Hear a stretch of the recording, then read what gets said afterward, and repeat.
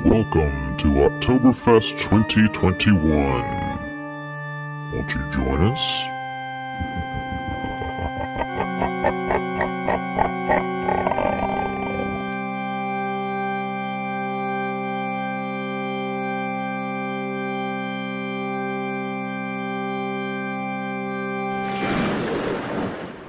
Welcome back to the Project Gen X podcast. I am one of your hosts, Alan Smith, along with... I'm the other guy, Big Dave. And on this episode of Oktoberfest, we're going to be talking about the 1984 movie A Nightmare on Elm Street. Yeah, you kind of sent me down a rabbit hole on this one, because you know I love this movie. You know, and that was one of those that whenever I first proposed this one, and I told Dave, he was like, oh, we're going to do the series. I'm like, no, we're just doing this movie. And then I was like, we'll probably talk about the series a little bit. And then Dave, like a couple weeks ago, was like, I've been rewatching all the movies. I'm ready to talk about this.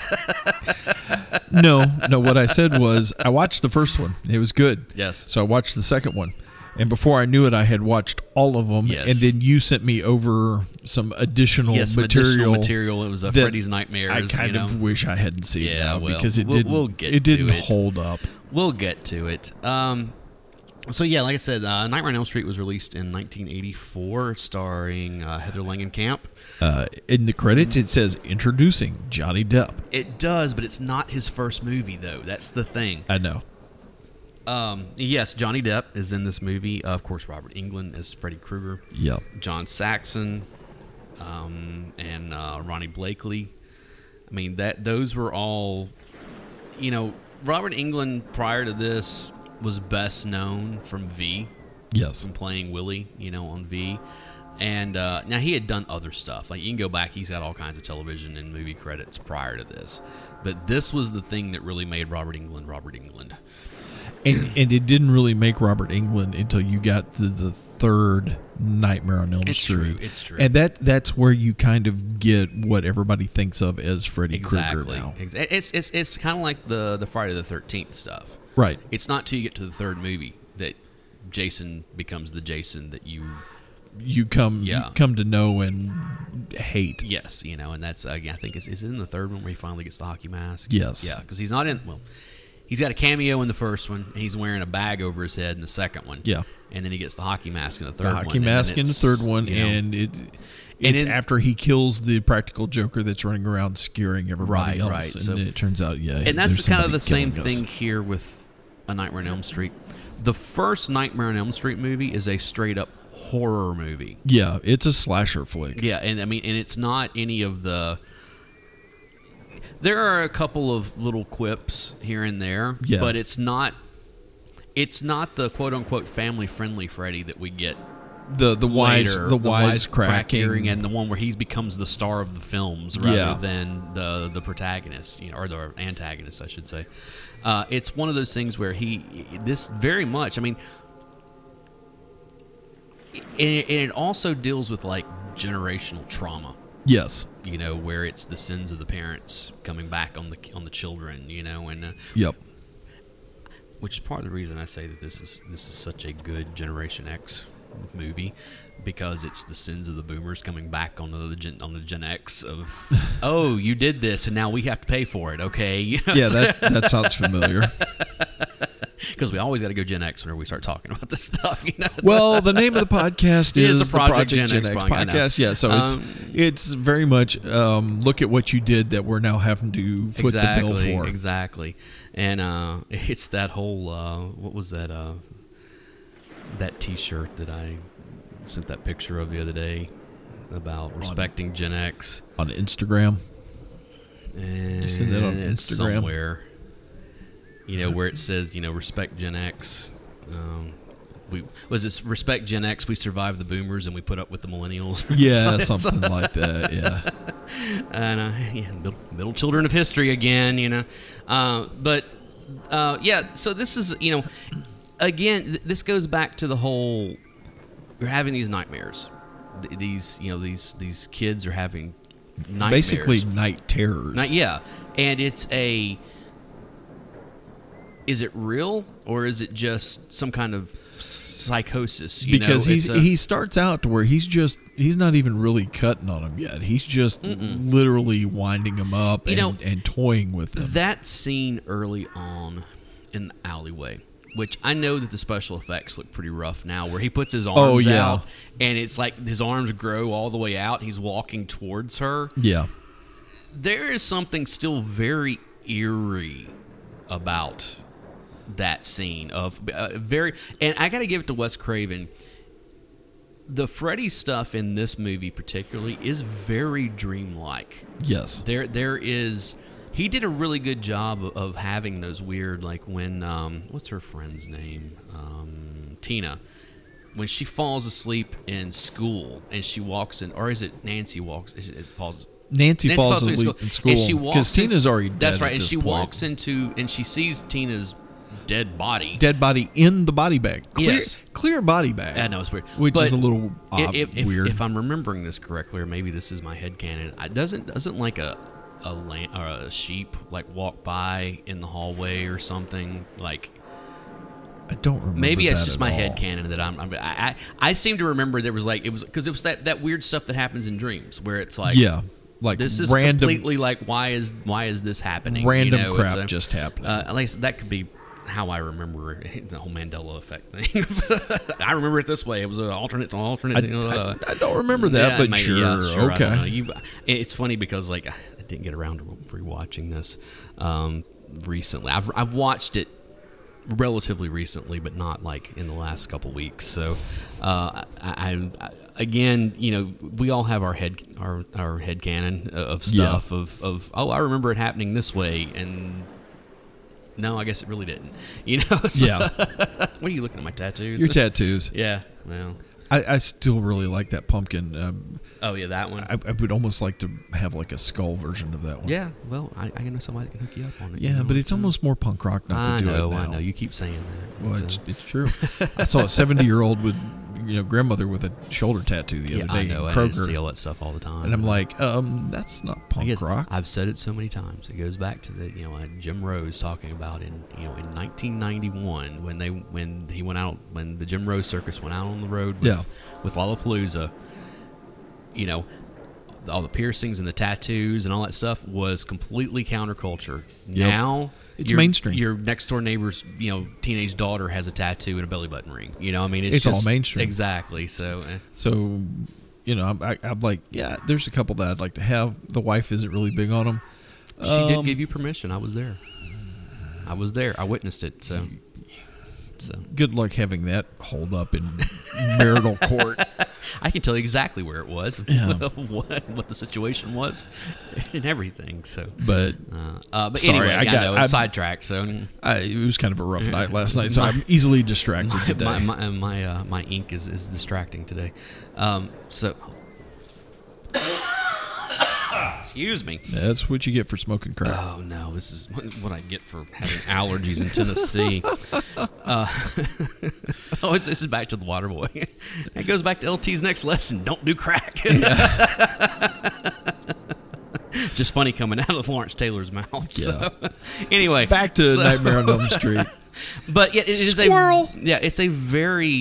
It is a very dreamlike movie. Yeah, it is. Especially like when you get to the end of it, that final sequence, the way that it's shot, and the whole like, hey, what's going on here? Which was not the original ending. The original ending was going to be just they drive off, everything's good, type stuff. But then they were like, hey, why don't we set this up if we want to make a sequel? Yeah. And I think if I'm not mistaken, that New Line Cinema went to Wes Craven and said, we need to reshoot this ending, make it a little more ambiguous to where we know, whether we're going to do this or not. We could come back in. And it's one of the things that New Line Cinema was known as the house that Freddy built, because it really was. This movie was huge. Oh yeah, major huge. And unexpectedly huge. This movie is what allowed New Line Cinema to exist and to make a lot of the movies that they've made since then. And they're still making money off of these movies in just the merchandising. Does New Line Cinema still exist? I don't even know anymore. I think so. Because I know there was a whole thing with Wes Craven and the rights, that kind of went back and forth, and he was out for a while and came back, and you can tell the ones that he's not involved in, which is basically 2, and then everything after 3 until Wes Craven's New Nightmare. Which I've got some thoughts and comments on New Nightmare. We're going to get to all those here in a little bit, but the kills in this thing are brutal, though. Oh yeah. I mean, like Tina, the whole thing with her, like, she's asleep and she's in bed with her boyfriend, and she quote unquote wakes up screaming, but then she starts climbing up the. She didn't climb up the walls. She's drugged up the wall. The walls. She's on her back and being drugged up the wall. Right. And then onto the ceiling. And then, she's being slashed and spinning around. And it's just this, like, holy crap. You've got blood from her raining down on the boyfriend, which is now awake, trying to figure out what's going on. Right, and then the door's locked. You can't get in the room. You can't get out of the room. And then, later, whenever Glenn, which is Johnny Depp's character, when he gets killed, he falls asleep on the waterbed, and Freddy reaches up through the waterbed and grabs him and pulls him and his stereo and TV all down in, and then there's just this gush of blood that comes up from it's a geyser. I know, just straight up and onto the ceiling and around. He basically paints the room in Glenn's blood. Yeah, and it's one of those things where it's like, then the mother comes in to check on him. And she's like, where did he go? And she pulls the blankets off of the bed, and he's inside the waterbed bladder, drowned. And that's how do you explain that? Like when the cops show up, that's the whole. There are those types, even like with the whole Tina thing, and then how do you explain that? Which is really kind of cool, and that like there's this thing going on that the parents know about, but nobody's talking about it. And the parents are starting to freak out because they're like, this is reminiscent of when so and so, but he can't be because we killed him. Right, exactly, and we'll get into that in a minute. So we find out through the course of it, finally, Nancy confronts her mom. Right. And she tells her about Fred Krueger, who was the janitor at the high school. Pulls the articles out and everything, lays the whole story down. He was a child murderer. There's been some debate over the years, and I know I have not seen it, but I know in the remake they leaned into that he was a child molester. I've seen the remake, and I hate it. Yeah. I absolutely hate it. And they've made him a full-out molester. Right. And it's one of those things that, I said, there's been some debate over the years of whether it was one of those things that was initially what they were going to do, but then they pulled back off of it and just like, we'll just make him a child murderer. And that because it's okay if he kills kids, but we can't have him diddling them. It's like that's a step too far. And it's like, I get it 100%. It's a especially survivors and stuff in the audience, that could be a real problem. So one, it's just a friggin' movie, right? It's supposed to be a movie to scare you, right? Child pedophilia and child molestation is not something that you use. Yeah, it's as not a a good time horror storyline movie type. No, I know, and that's it really does go to a much darker place when you get into that. So it's more than just a darker place. It's a sick place. Yeah. So we find out that he killed several kids, right, and that he was arrested, right, but then he got off on a technicality. Yep. And so the parents said, "We're not." They went full vigilante mode, and they found him and they burned him. Well, they found him at his place of business where he worked in the boiler room, right? And they soaked the place in gasoline and lit it on fire, burnt it down with him inside. Yep. And now, all these years later, he is coming back as a dream demon, basically. Yep. Which I think we get into in later. It's either 4 or 5. Yeah, we'll get there. But yeah, that again, it's 4. It's 4. Okay. It's 4 in the Dream Master. The Dream Master. Yeah. So this was like I said, this was a runaway hit in '84, and it kind of came out of nowhere. Small studio, all this kind of stuff. But it's one of those things. Again, I have said many times that you can take this movie and set it apart from the rest of the series, and it's a good movie. And it's a good movie. You don't need the rest of them. You don't need anything else after that. We especially didn't need 2. Oh no, 2 was a complete waste of time. 2, you can take 2 and just 2 is can that movie right now. 2 falls in line with so many other slasher flicks of the 80s. Of you have this one chapter in this story that's completely outside of everything else. You know, you had Friday the 13th Part 5. You know, the New Beginning, where Jason's not in it at all. You know, it's somebody else who puts on a hockey mask and kills.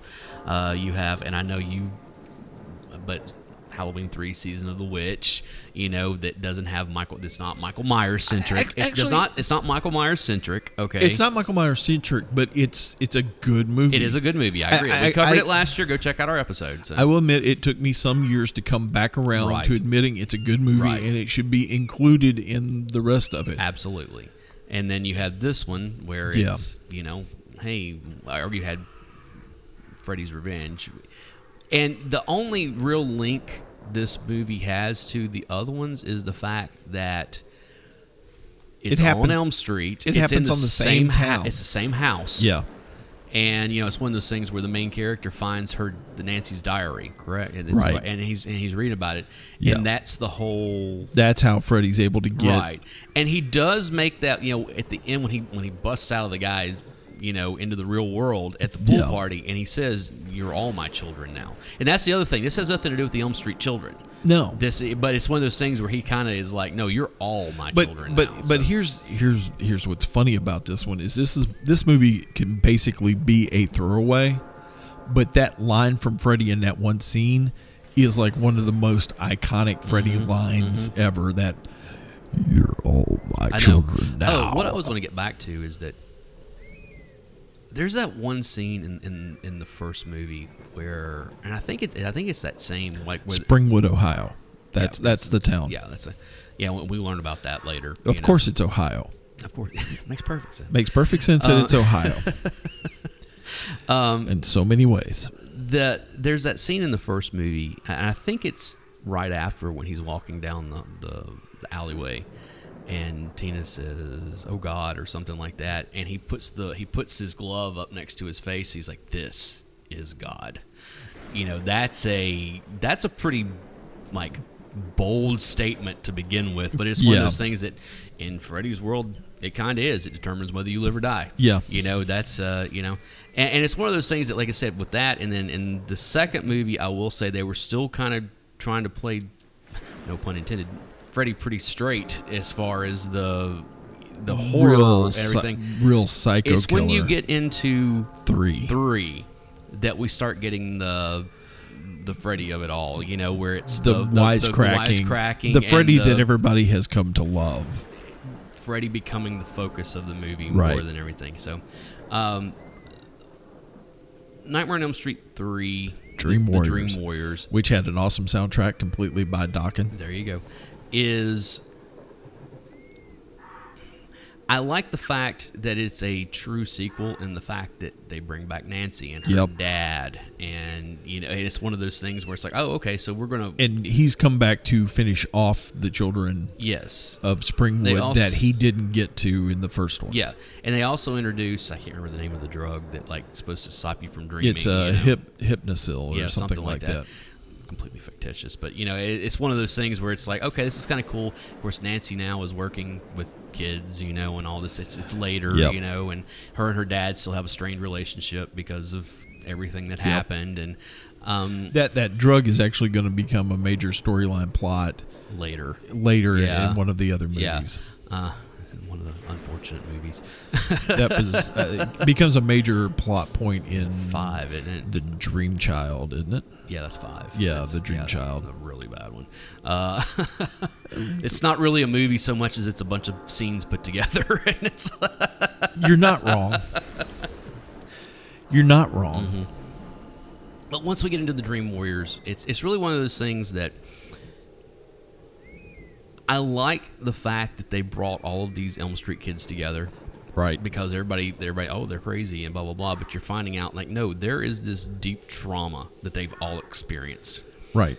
And it's driven them to different things. One of them's a drug addict. One of them, you know. One of them cuts themselves. He has a cutter. It's like. One of them has extreme rage issues and attacks people. Right. One of them has, like, extreme sexual urges. And one of them, you know, it's like all this stuff that manifests, you know, trauma can manifest in someone. Someone has like a real the one girl who I don't want to be on TV. It's like she wants acceptance from everybody. That's the whole thing. She needs attention.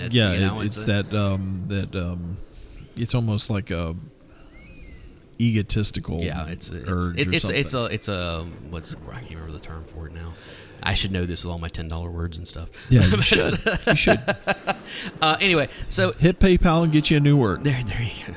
I don't think I got enough money for that right now. But you gotta remember, it's the most wonderful time of the year. I have a Halloween budget that I have. It's not so much a budget as it is an addiction. Pretty much. But the fact that they've all been put into this asylum in Springwood, that asylum is going to become also another major plot point. Yes. In the rest of the movies, because along with the drug. Where we're starting to get hints at Freddy's backstory of and this is all that we've known prior to this is that he killed some kids. The parents killed him, right? And now he's back for revenge, basically in their dreams. And however that's happening, and that's no one has an explanation for why any of this stuff is happening, right? So this is where they start really digging into the mythology in a lot of ways, and so we're introduced to what is her name?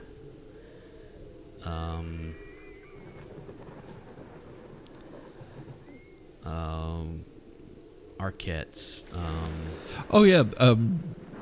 Kristen.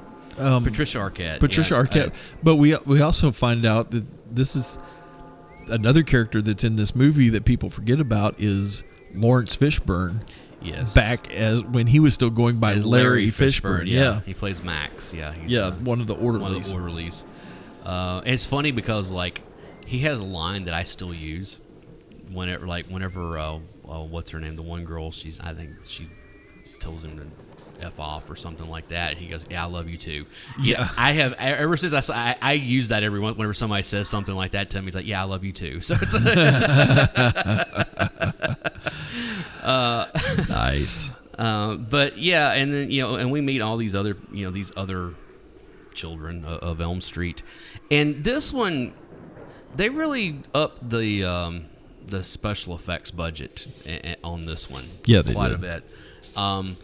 When he picks that one girl up, he becomes the TV, picks her up, time, bitch, and drives her head right into the television. That was, which happens to be his chest at the time. Yeah. No, the great one is the puppet with the marionette. Where he pulls the tendons out of his arms and his legs and walks him off the top of the tower. And then you've got that where they're looking at the tower and they're all of course they can't see him, but Freddy is standing over him, and then he cuts the strings and he falls to his death. Did you ever? Okay, the nurse. Okay, yeah. Have you seen the unused stills from that? No. Do you not know about this? Okay, no, I don't know. If you ever want to ruin your day, so the one kid, the nurse comes in and she starts trying to seduce him, and and she takes her top off. Because this is the first movie where there's nudity. In this movie, this series, and but originally, it's one of those things where it's Freddy and he shoots tongues to tie him to the bed or something whatever. Okay, originally, and of course the dogs are going to start playing now. Hey, it's enough. Originally, she was going to actually morph into Freddy. So there are pictures of this woman topless with Freddy's face. Oh. Yeah.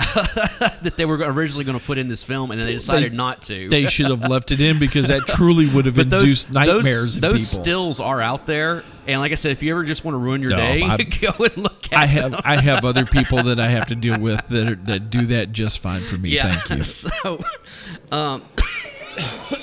both of us. Man, I don't know what's going on. I wonder if this is a candle. But it's one of those that we start learning.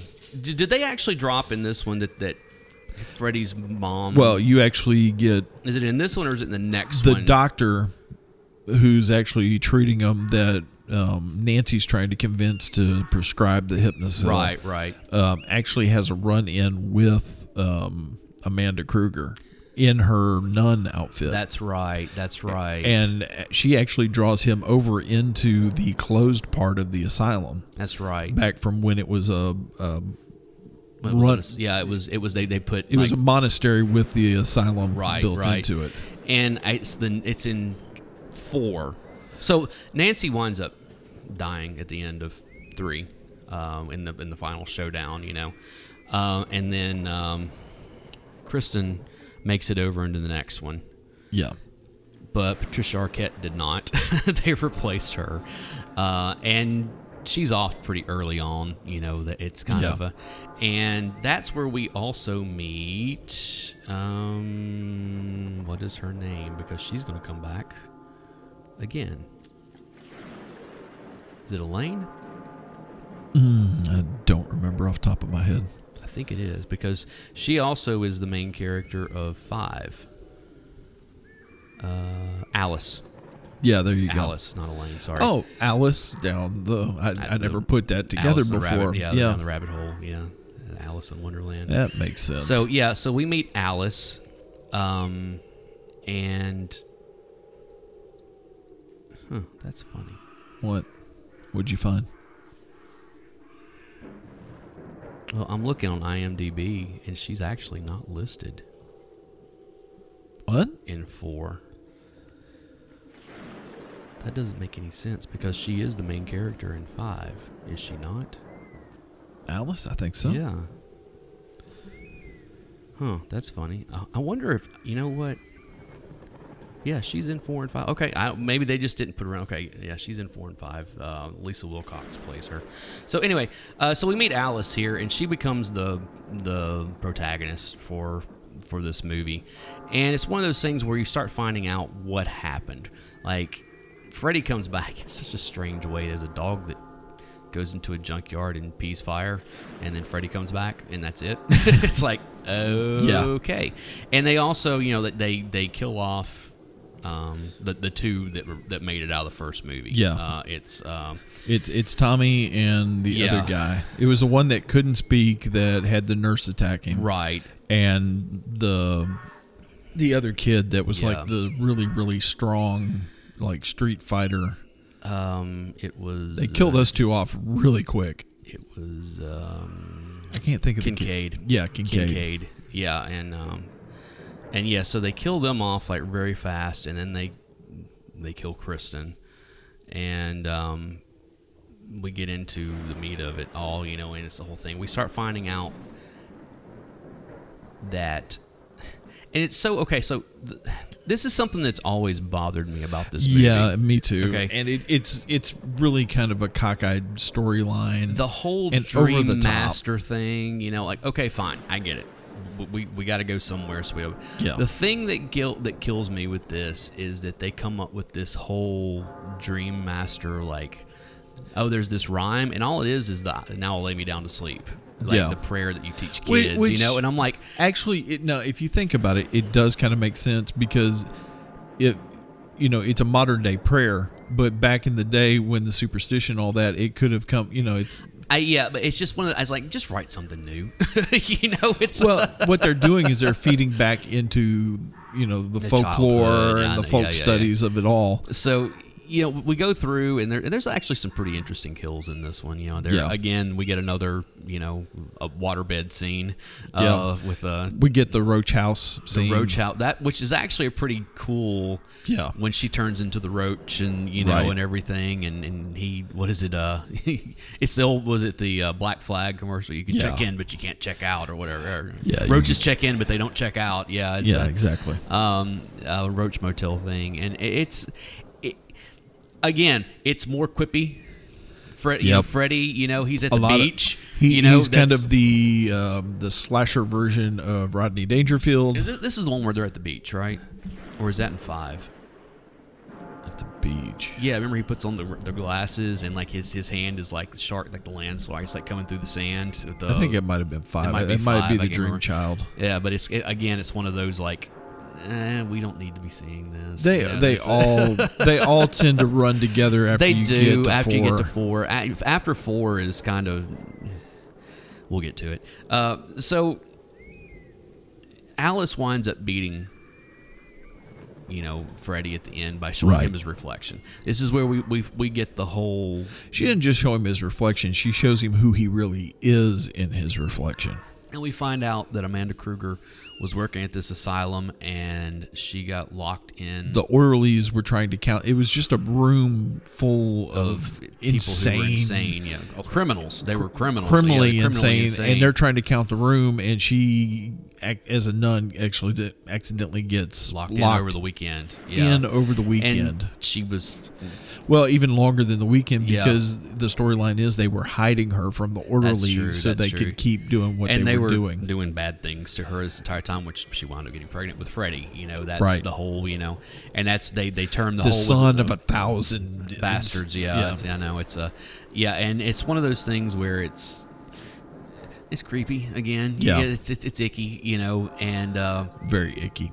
But that's where this whole dream demon thing starts to kind of come in of, I forget the exact lore that they go into. Okay, here's you go ahead since you just watched it recently. He's born. He obviously has bad circumstances. He's obviously not a psychotic, sociopath. Oh, major sociopath, psychopath. He's beating his wife. He's abusing his child. Which we find out, the child is, I think that's over in Dream Child is where we end up meeting her. Yeah. His actual daughter. Right. Again, he starts into the child murdering while he's got a wife and child. They catch him, and when they burn him while he's dying, he makes a deal with these dream demons. Right. They're like, oh, you can keep doing what you're doing. You just got to accept our deal, and you'll be able to kill them, from the dream, realm. And right. He accepts, and that's where he becomes the dream demon. Yes. From that portal. From that portal, yes. The Dream Master is supposed to be protecting the other portal. Exactly, and that's I knew there was like a yin and a yang type she's thing. She's the yang to his yang. So it's we get through all that. Then we get to 5. The Dream Child. So Alice is back. She survived. It's funny because it's one of those things. Nancy survived technically through 3 movies because 2 happens in between the 2, but she's not in it. But we get Nancy. She survives. She makes it to 3, and she dies there. Kristen makes it from 3 to 4. She dies there. Yep. Alice makes it from 4 to 5. Alice actually does survive this. She's the only one that makes it through multiple. She's actually the guy that she's with at the end of 4. She's now very actively they're dating. Living together, aren't they? I think. No, they're not living together, but they're actively dating. She finds out she's pregnant. Right. So the whole thing here is that all of a sudden Freddy is like getting out of dreams. Right into actual no. He's not getting out of dreams. He's putting her in a dream state while she's awake. Right, and the whole explanation is that since babies are like when they're in the womb are kind of in a dream or in a sleep state the entire time. Then that's how Freddy is getting in, right? Type stuff, which is an interesting. I'll give that's an interesting take because she's trying to figure out how he's doing it because she's actually on the Hypnosil. Right. That's right. She's on the Hypnosil, and it's one of those things you're trying to figure out, but it's through the child. Right. That's the whole dream child thing. Right. And so this movie is such a mess. It has a couple of really good kills in it. The motorcycle thing is just amazing. And what's even better is that the motorcycle kill was actually toned down. If you ever watch, like there's an extended, like where they filmed like a whole lot more to it that...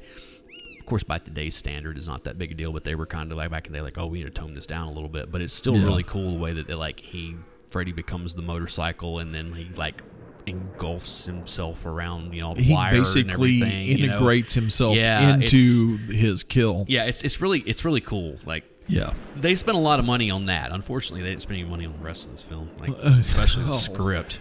Wow, it's true. I mean, it's this also has the is this the one or is it Freddy's Dead that has the the cartoon. That's Freddy's Dead, isn't it? That's Freddy's Dead. Yeah. That one's actually pretty cool. Also, a video game. It was a video game. It's a video game. Well, isn't there one where this one where it's one of them's an artist and he's drawing comic books? It's not a cartoon. It's like a comic book. Isn't it? It looks like he's in a live action comic. That's book. what it is. Yeah. That one was actually pretty cool too. That was a.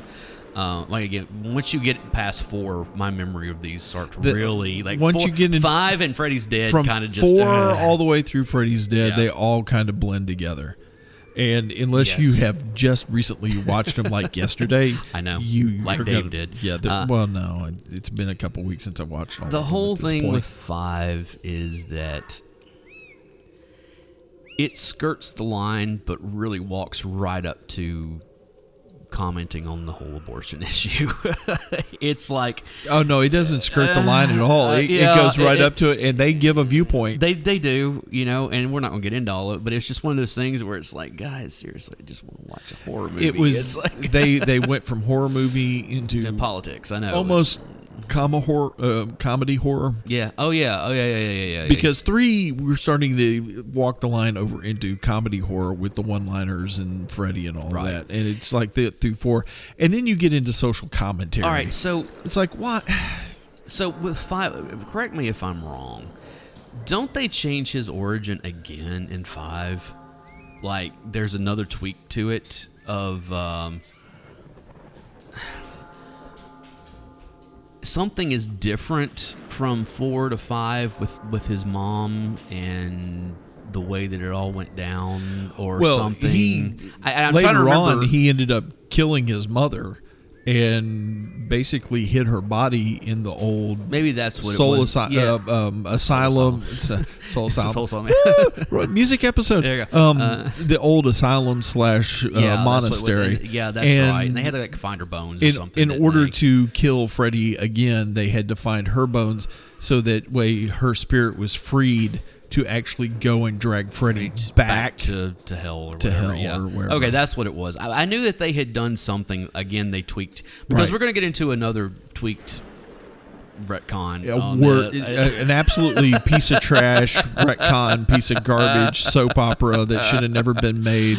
So in 1989. No. Let's not get up to that yet. Let's get through the movies, we're gonna go through the movie. then we'll I didn't get know to if we that. wanted to put that one in there since it happens between the two. Well, okay. I mean, we can talk about it. So in 1989, Freddy Krueger is doing so well that they decided to give him his own television series. Yep. And basically, they gave him a horror anthology show called Freddy's Nightmares. Yeah. And it's one of those things where, by and large, it's a bunch of different. It's just him doing intros to stories. It's basically Tales from the Crypt, something like with that. Freddy doing the intro and the outro, where he's playing the part of the Crypt Keeper. Except for the very first. Well, there's actually a few of them, but the very first episode,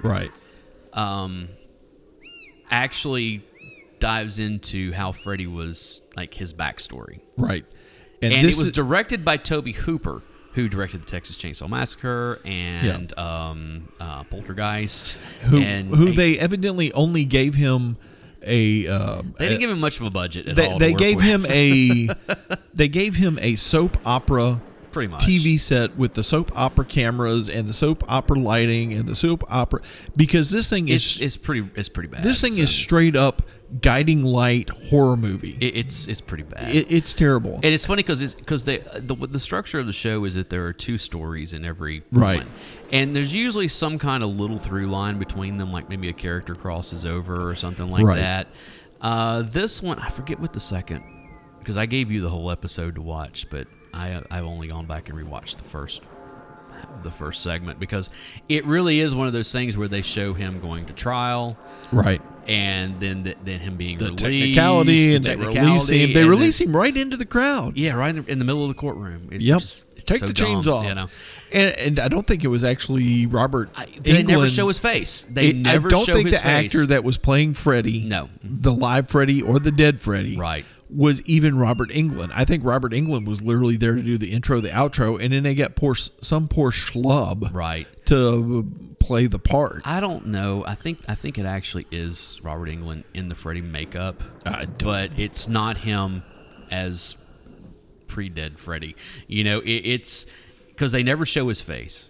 All they show is like his mouth, or his eyes, or like something like that. You get a shot of an ear, or right, you get like the eyes and everything's in silhouette, or you get like the ugly smile. Right.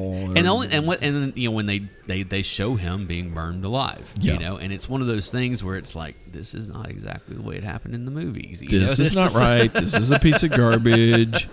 But I also understand this was it's television budget. They're trying to do some kind of connection to get people to watch. They had to way tone it down because it's on TV. So Alice survived 5. Yes. And then all right, hold on. Let me look this up before. Okay, so A Nightmare on Elm Street 5 was released in 1989, which Freddy's Nightmare was also right. So Freddy's Dead, the Final Nightmare was released in 91, so it's 2 years later. Okay, right.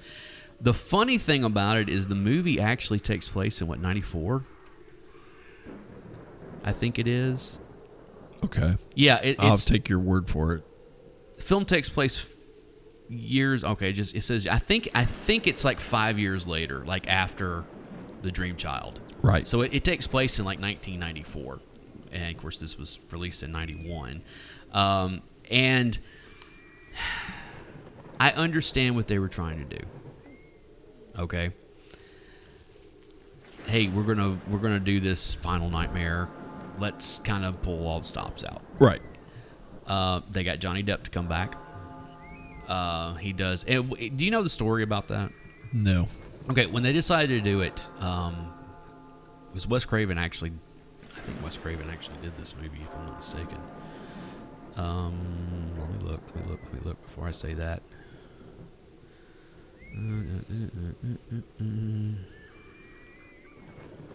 Well, shoot.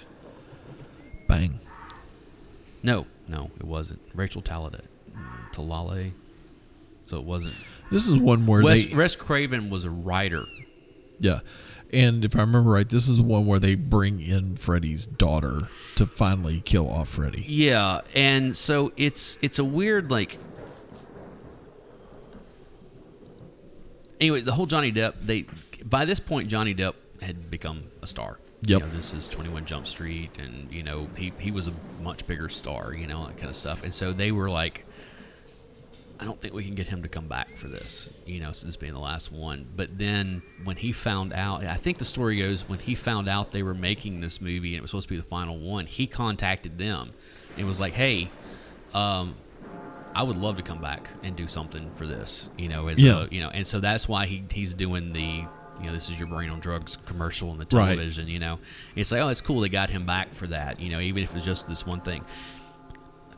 Roseanne and Tom Arnold are in this movie. Yes, they are. As parents that lost their kids, and stuff. And it's this whole thing where, like, Springdale is... There are no Springwood, sorry. There are no children. It's one of those things where it's like, that's this whole thing. Freddy's killed the entire town. Yeah, and so when these kids show up, they're like, "Oh, you can come live with us, and we'll hide you, and we'll make sure nothing bad happens this time." And all this stuff. And town's gone completely bonkers. And so it's kind of one of those things where it's like, okay, I get this. I like how frenetic this movie is, of where it is. It's just chaos. The whole town's chaos. The whole like.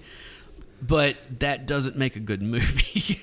It's like the whole town has now been sucked into this dream bubble. Yes. And Freddy can interact with any of them at any given point he wants to. There's some good stuff, and then there's Freddy doing the Wicked Witch of the West. Yeah. And like I said, the video game. That was actually pretty cool. That was actually shot in 3D. Like, that was the whole thing. It was in 3D in theaters, and like, actually when the DVDs and stuff came out, it came with like the 3D glasses to But it's just for that one scene towards the end, Yeah. And it has like one of the worst last lines of Freddy's dead. Yeah. Well, I mean, we got to pull the title of the movie in somehow. I know, but it is one of those things that, like I said, it's kind of a mess. But it is what it is. Okay. We got 3 more things to talk about here. Okay? Yeah.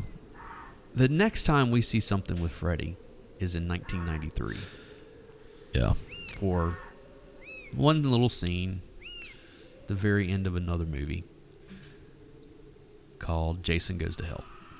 Friday the 13th, part 143. I think is what it was at that point. But at the end of it, whenever Jason is pulled to hell, literally, the very last scene, you see his hockey mask laying in the dirt. Right. And all of a sudden, Freddy's arm and glove, like with gloved hand, comes up out of it and grabs the mask and pulls it down into the ground. And then you get Freddy's laugh. Yeah.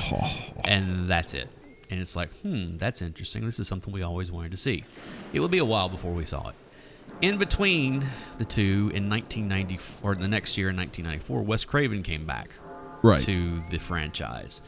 And, they were like, okay, look, this isn't the 80s any longer. We got to do something here, And you can draw a direct line from this movie to Scream.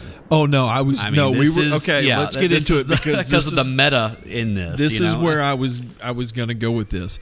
And when this movie first came out and I saw it, I hated it. Like, it was a ferocious hate. It was not one of my... I was like, I don't get this. Complete turd. It was seeing it either the second or third time years later that I was like, oh, actually, I get this. Okay, I get this. This is interesting. Once again, this is like Halloween 3. This is something that I had to come back around to after I had, been away from it for a while. And I'm like, no, wait a minute. Okay, I see the direct line to Scream on this and how they're getting very meta with this movie. The other thing, the mythology of it, of, the reason Freddy's kind of a tulpa of this evil. Right.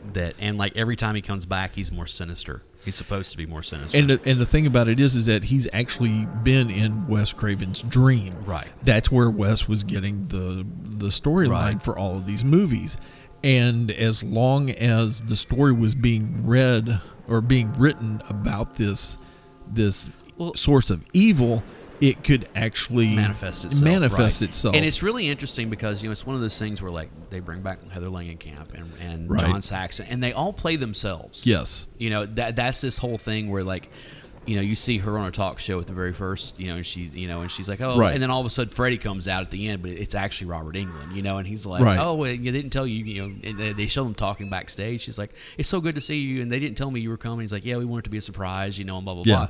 But she's having these dreams of this new Freddy that's darker, more evil, more sinister. And so she's talking to Wes Craven about this, and who is wanting to reboot Freddy, the franchise, and her husband is the special effects guy, that was working on this, and he's trying to get her to come back, and she doesn't really want to, and she's a mom now, and all this kind of stuff, and it's an interesting, it's really an interesting narrative, and basically because of these movies and the way Wes was writing these movies, that source of evil had kind of gotten to liking being Freddy, and as long as the stories were being told, he was relegated to the movies. He could not leave. He was kind of trapped because the power was in the story being told and the storyteller telling the story. But because there weren't any new Freddy stories being told, this evil was now allowed to go free and actually come out of the movies into our world. One of my favorite scenes in this is when she calls Robert Englund.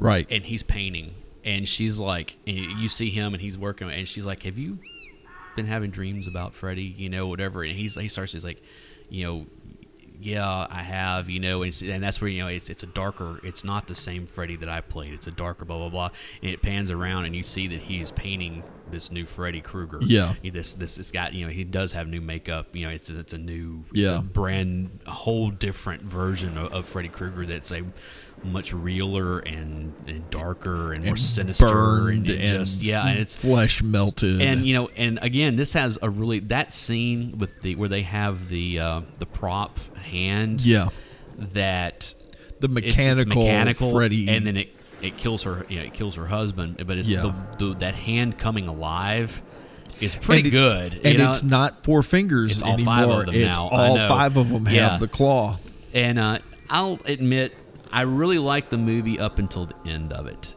The ending is a little where she's basically pulled into the movie and she's having to be the character for the movie and act it out. If I'm not mistaken, isn't Freddy trying to like possess her son or something? Like there's something to do with her kid. Like he's like involved. With, yeah. Like I said, it's been a little while, but I remember like it just kind of ends. Like everything's okay now. Well, no, it's because a weird, No, because what happens is because it's once again goes back to telling the story and keeping Freddy or that source of evil trapped within the story. Right. Is because she agrees to come back to play that part again. There's going to be a new Nightmare on Elm Street film being made. That's what it is. So therefore, it keeps him contained. So therefore, there are going to be new Freddy stories being told, which will then trap him back into the stories. Which in the real world doesn't actually happen for a while. Yeah. But I mean, you can see. But again, just looking at the meta of it all. There were some really good ideas here that did not come to fruition fully, in my opinion. But they all got transferred over into his next series with Scream. Yes, very much. Like I said, especially all the meta narrative that's in this. And you got to remember that this movie was released in '94. Scream was released in '96. Yeah. So you can kind of look at, he was working on this thing. It's like, well, what if we took all this and put it into something else? Yeah. And we got the Scream series because of it, thankfully. That's pretty cool. And frankly, in those movies, the storyteller in that is Randy. That's true. If you really think about it, he shows up in all of them. The sage storyteller that's kind of sets the rules. And all that. It's all Randy. That's true. Okay, so the last thing that we have to talk about is 2000 and what year was this? 3? Something 2003's Freddy vs. Jason. And they did this because everybody was begging for it. This had been in development for years. They did it as a fun romp and to hack everybody off because it is not that great of a movie. This movie, okay, I have gone back and forth on this movie so many times, and the best thing that I've heard about this recently that I can agree with. Okay. This is a pretty good Friday the 13th movie. It's a bad Nightmare on Elm Street movie. Yes, it is. So once again, following the storyline of A New Nightmare, Freddy can't get out of his world anymore because nobody remembers who he is. Right. So he has got to either scare people into remembering who he was, or convince people he's back. Right. So he finds Jason in hell. Right. Which, it's an interesting plot of, wait a second, Jason's undead. Yes. So that means that he doesn't... I'm trying. You have to help me out with this. I think it's the whole thing is he's using Jason because he's undead. It means that he lives in neither the real world or the dream world. He's kind of a conduit between the two. Right. And when he wakes him up, the body is still there. The body is basically laying in the woods, becoming part of a tree. Right. And Freddy wakes him up and gets that body reanimated, and gets him back in his body. And it's an interesting idea. It really is, And it's just the execution is not very good, right. And the whole.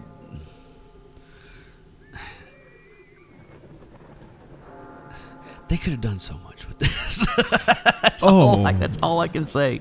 They could have done so much with this. And again, it's not a bad movie. It's just not a good movie. It's and it also has the problem of there's something that happens in the trailer that's not in the movie that's kind of iconic.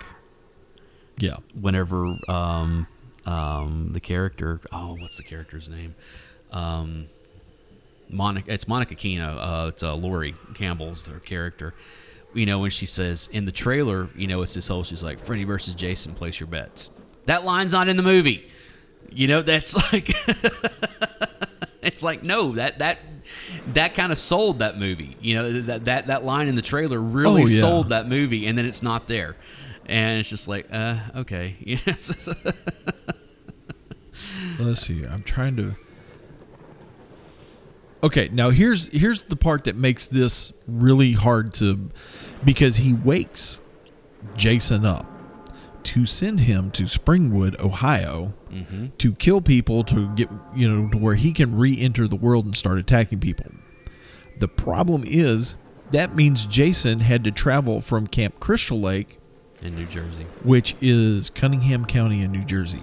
So Jason walked across country to Ohio. It's not that far. From Jersey to Ohio. I mean, it's not like you walk from California to Ohio. Well, I mean, that's true. But still, somebody's not going to notice a hulking 8-foot monster with a hockey mask, decomposed with a machete. I agree with that. Okay, I understand there's a lot of wasteland between New Jersey and Ohio to get there that he could, easily traveled across, but come on. I mean, you're looking at, Where is... You got to go across Pennsylvania. That's basically all you got to do. Like I said, wasteland between Jersey and Ohio. If you walk through Pittsburgh, nobody would notice. Come on.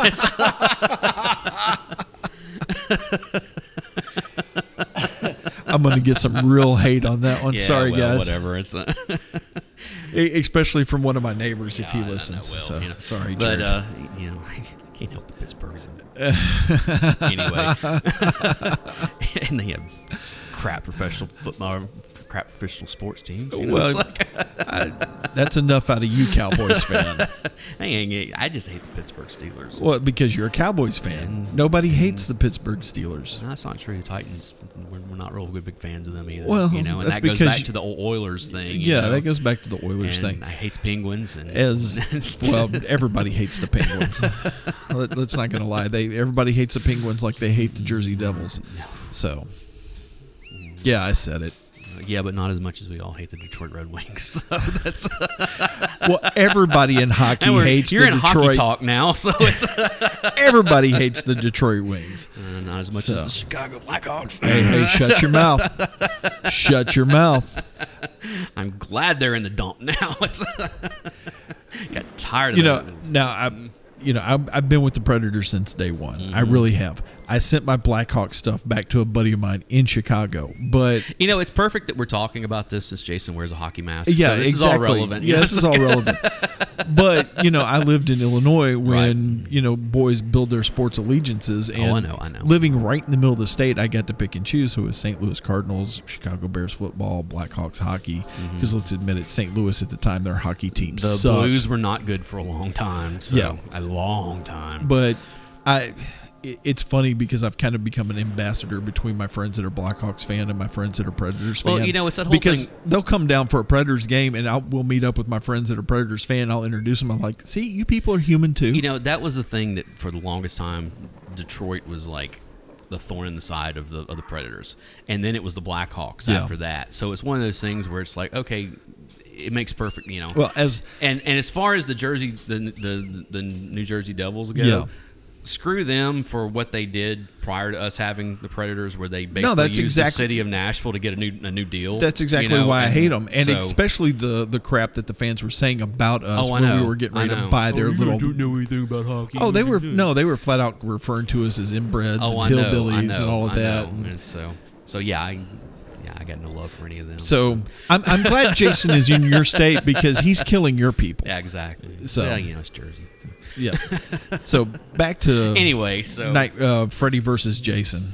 So we get the whole Freddy versus Jason, and my dogs all of a sudden decide they got to have all my attention. So because it still isn't cool enough for us to get back into our studio. Oh, I know. Here it is, October 1st, and it's still 85 degrees outside. Well, it's supposed to cool off here pretty soon. So. Oh, I hope so. Anyway, so yeah, Jason, Freddy versus Jason just did not. There was some very good possibility.